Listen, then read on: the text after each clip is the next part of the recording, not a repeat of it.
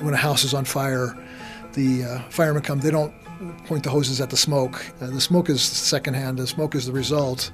The cause is the flame. And sometimes in our Christian life, we are trying to address the smoke. Many believers discuss their sins and problems in very specific terms, like anger, worry, doubt. They think these sins are at the core of their struggles, but that usually isn't true. Our sins are more often symptoms of deeper heart issues. When we wrestle with a sin over and over without victory, it's almost always because we aren't getting to the root of the problem. When we embark on a journey to the heart of where God wants to heal us, we need daily biblical encouragement. World Challenge offers daily devotional emails that you can sign up for at worldchallenge.org as a regular reminder of God's goodness. Before we join our guest and host, we want you to know that we would not be able to create these resources without generous listeners like you. Please consider donating to power the mission and make World Challenge resources like this devotional and podcast possible. Now here's our host, Gary Wilkerson. Hi, Gary Wilkerson here on the Gary Wilkerson podcast. I'm real excited about today's podcast. I think we're going to see and hear some amazing things. We're going to be talking with Doug Wellborn today. So Doug, welcome. Glad you're here and looking forward to talking to you about some deep issues, some things that are really deep on our heart. Yeah. Appreciate it. We've talked here before in this podcast about the two elements that seem to help or hinder us from that Zoe life, that life of God in us. And one is sin, obviously, and you've been addressing that. And the other is woundedness.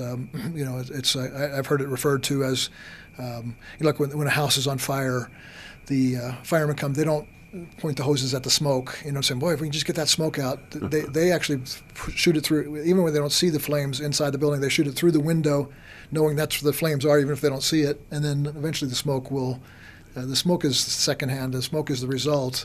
The cause is the flame. And sometimes in our Christian life, we are trying to address the smoke, like, oh, you're angry. Oh, you're lustful. You look at pornography. Oh, you are, you tell lies to make yourself look better. Yes. And so we're addressing the sin, which is so important to do. Yes. And Jesus spoke of that so much, and so did all the other writers. But sometimes in church we don't deal with the wounds. It's like to me, I think the fire is. So I look at somebody who is saying, okay, well, I'm struggling with lying. I continue to try to do self-promotion through lying. Well, that's actually the cause, self-promotion. So you're trying to promote yourself because you feel bad about yourself. You feel little, so you're trying to make yourself look big. So let's not just deal with the fruit or the result. Let's look at the cause, what's causing this. And I think that gospel message you're sharing today is so cool because it deals with both. It deals with the smoke and the fire. It deals with the wounds and the fruit of that wound of the sin. Yeah, I agree 100% that, that's a little, that I've been talking in one direction, but another direction is most sins that people tell you about is not the real sin. The presenting, like in a counseling situation, the presenting problem is not usually the real issue. Likewise, when someone says, this is my sin, that's not the real issue. That's a symptom of the real issue. Yeah. And it's good that they are willing to talk to somebody, because just as that example you use is very good. Why people lie. Anger is always a secondary sin. So, you want to help them find out what's going on. Yeah, and a lot of time, the problem is a lot of time people don't know why they have issues, because it comes from their parents. Yeah. Tons of issues come out of their family of origin, and they're hurt and they buried it and they don't even remember stuff. Yeah. Well, I think the moralism you were talking about or legalism will almost always present itself publicly through dealing with the secondary issues. Now, and I'm not saying sin is secondary in the sense of its importance or need to be dealt with, but I'm saying in the sense it is. And we're both saying this. It's a result of something. that is working underneath the surface inside. Yes. And Jesus called the inside the cup. Right. You can clean the outside. You can get rid Right. of. You don't look very angry to me. It's like, Matthew I've got 23, I've got it under control. I'm not angry, but inside you're seething. Inside is dead man's Yes. bones, and so Eventually it'll come. It'll come out. But or it'll come out in another way. It'll come Yeah. out through too much drinking or Right. to try to cover the anger and stuff like that. So Exactly. it pops up some other way. So moralism tends to treat the symptoms, and so a moralistic counselor or a behavioralistic counselor or a behavioralistic pastor will always be speaking towards behavior modification. Right. Don't do this. Stop doing that. And then if they can't deal with it, there's almost a frustration in the leadership. You're not towing the line. We're going to have to bring church discipline. We're going to have to, or even kick you out because you're still drinking or you're still looking at pornography. And unfortunately, they don't know how to deal with the heart issue, and that's what Jesus came for. All these religious systems were doing all this externals, and Jesus came for the internal, and turned things around. And that message you're bringing when I've been with you when you do these pastors' conferences, and we were in Ireland together, and I heard your message there, and it really does go to the heart.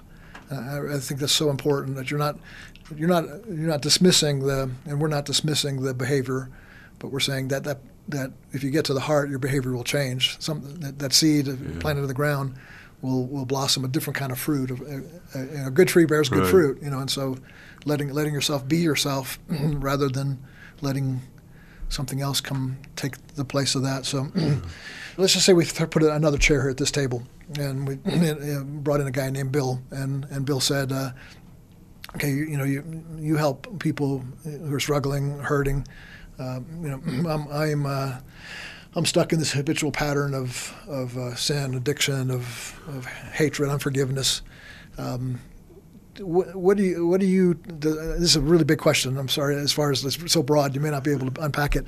But like, what goes through your mind? Like, how can I help? Because again, in this podcast, I want to help people. I don't want to just give good theological insight. I want to help people that are listening. They're saying, I can't seem to stop. Bitterness. I can't seem to.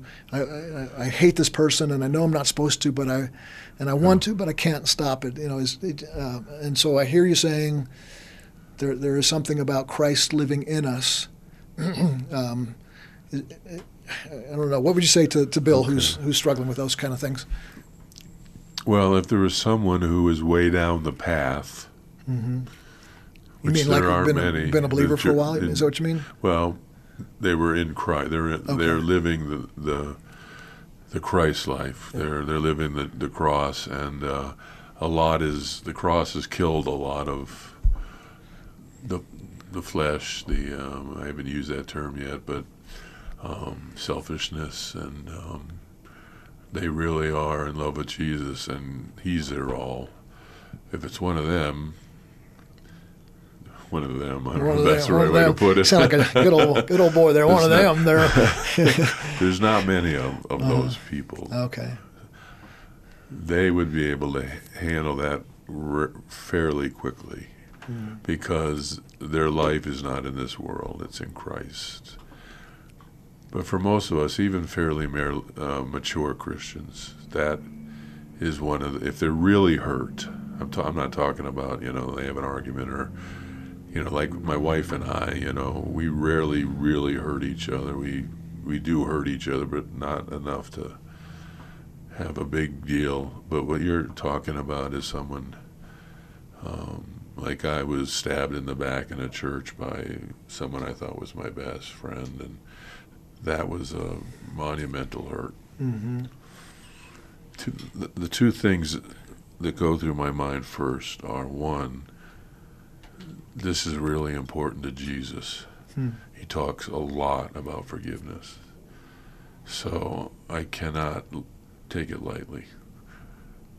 Number two, this has got to be a process, because to say to someone, within a week, you're going to forgive this person, the Holy Spirit can do that, but that's not going to be the norm. So, how I would address it with them is I would want them to feel the pain more than anything.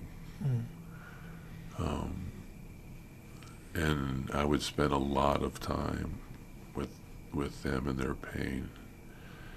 And what do you mean you want them to feel the pain? You want them to feel worse? If that's what it takes. Okay. So, and the opposite of that would be denial, the opposite repression of that of the emotions. Would be, I'm a Christian. I shouldn't feel this. Maybe it was my fault. I call certain people overgracing. They're good people. They love the Lord, and so they overgrace. They give people a break, but really down inside they're seething. So I really want to get at that if that's the case. Some people aren't. They're just mad. But I want to go over it I really want them to go over it and over it. I want to get all the pain out. And that's hard for them, but I want them to write a letter to the person, which will probably not be sent, but that's a tool to get them to personalize it. And in many cases, that is a catharsis moment. I think I would add to that too. Excuse me for interrupting. But one of the things I did in a process similar to that of needing to forgive somebody that hurt me was to be clear about how they hurt me and how I felt about it, but then also how I reacted to that, and it put me more on equal ground with them. Before that, I thought they were so much lower than me because they were monsters. How could they act like that? Are they really even Christians? Could a Christian do that? And so they were so below me. When I started to, and I wrote that down, I did like you did a letter to them, and it was like full of, and I just let it go. I was just like writing, like, I think you're an idiot. You're so stupid. You say stupid things. And it felt good writing it. But then, in the same step, I took a look at my own heart and said, oh, what I hear myself saying has a lot of bitterness to it, has a lot of anger to it, and something like that. And then I realized, wait a minute, I'm kind of in the same thing. So I can't. What helped me was to realize I can't change them. I can't make them come into understanding their sin or their lack of grace or I can't change them, and I can't control that. But I can. What I have opportunity to do is look at my own heart and see where there's areas for growth. And so I can see in there, because if I allow resentment and bitterness and unforgiveness to remain in my heart, I'll probably end up. Bitter people create bitterness, and so he set me free from that, and so I wasn't spreading bitterness. Probably for them, they never overcame their own anger and bitterness, so it hit me. But if I became, it's almost like Satan just to try to multiply his impact. Well, sometimes they don't even know what they did. So I agree with that, but for me, that's a little bit later. Okay. Okay, yeah. So because I want them to. I think it's important first. If you don't feel it, you won't deal with it. So I want them to feel it, okay? And I want them to have some time with it. And I keep in touch with them so that it's not turning into something sinful. And I tell them that along the way. I'm not giving you. My goal for you is forgiveness. I keep telling them that. I'm not trying to give you permission to sin, but you're not going, if you bury any of this, then that part will not get healed or forgiven. So I let them have that for, a period of time, which I feel they need. And they will be surprised in many cases if they're Christians and fairly mature Christians by how mad they are, because they're not used to being angry, real angry. And they'll tell me that I'm really angry at this person. I said, I understand that. That's how we're built. We're not built. We were not designed to be treated like that. We were designed to be treated with love and with affection. God made us to be just, put his arms around us. So this is not normal. Okay, so we continue on, and then in time, as that begins to just wear off a little bit, because it does after a while, I say, without looking at them yet, I say, look at the letter, and I want you to discern what of those sins do you do? Not just every couple years, but what sins do you do? And I want you to write them down. And then I want you to go to God, and I want you to go to the Holy Spirit with an open heart. And then the next step, there's a lot of talking going on, okay? I'm just giving you what you said, which I give you little props here. I learned this from you. I say, I want you to look at these guys, and I want you to say, do you think they're really like monsters, like from the Black Lagoon, or do you think they're just guys they're broken and they got issues, but do you think they're way better, worse than you, or do you think can you think of stuff that you do that they do, or maybe worse?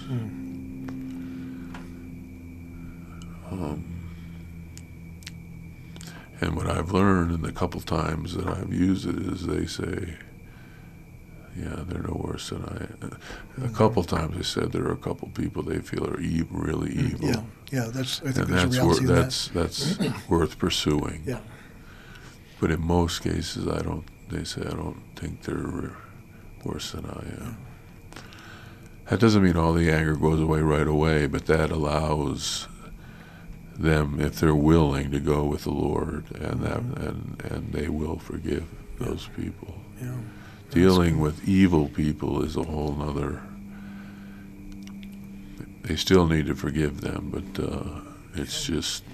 Yeah, there's a whole other conversation about that with boundaries and stuff like that. Yeah, and people that are unsafe maybe people. Satan's involved and stuff like that. Yeah, that happens a lot. But I think that's a condensed something that probably takes half a year. Right. But there's something that as we just track with what you're saying there, you're saying something that's unsaid, in that you're walking with somebody over a 6-month period. It's relational. The person is not doing this on their own. It's not just sort of me in my secret closet. I don't think a person could do this on their own. I don't think we're meant to, because I'm right? also giving the key thing is not that I'm an expert.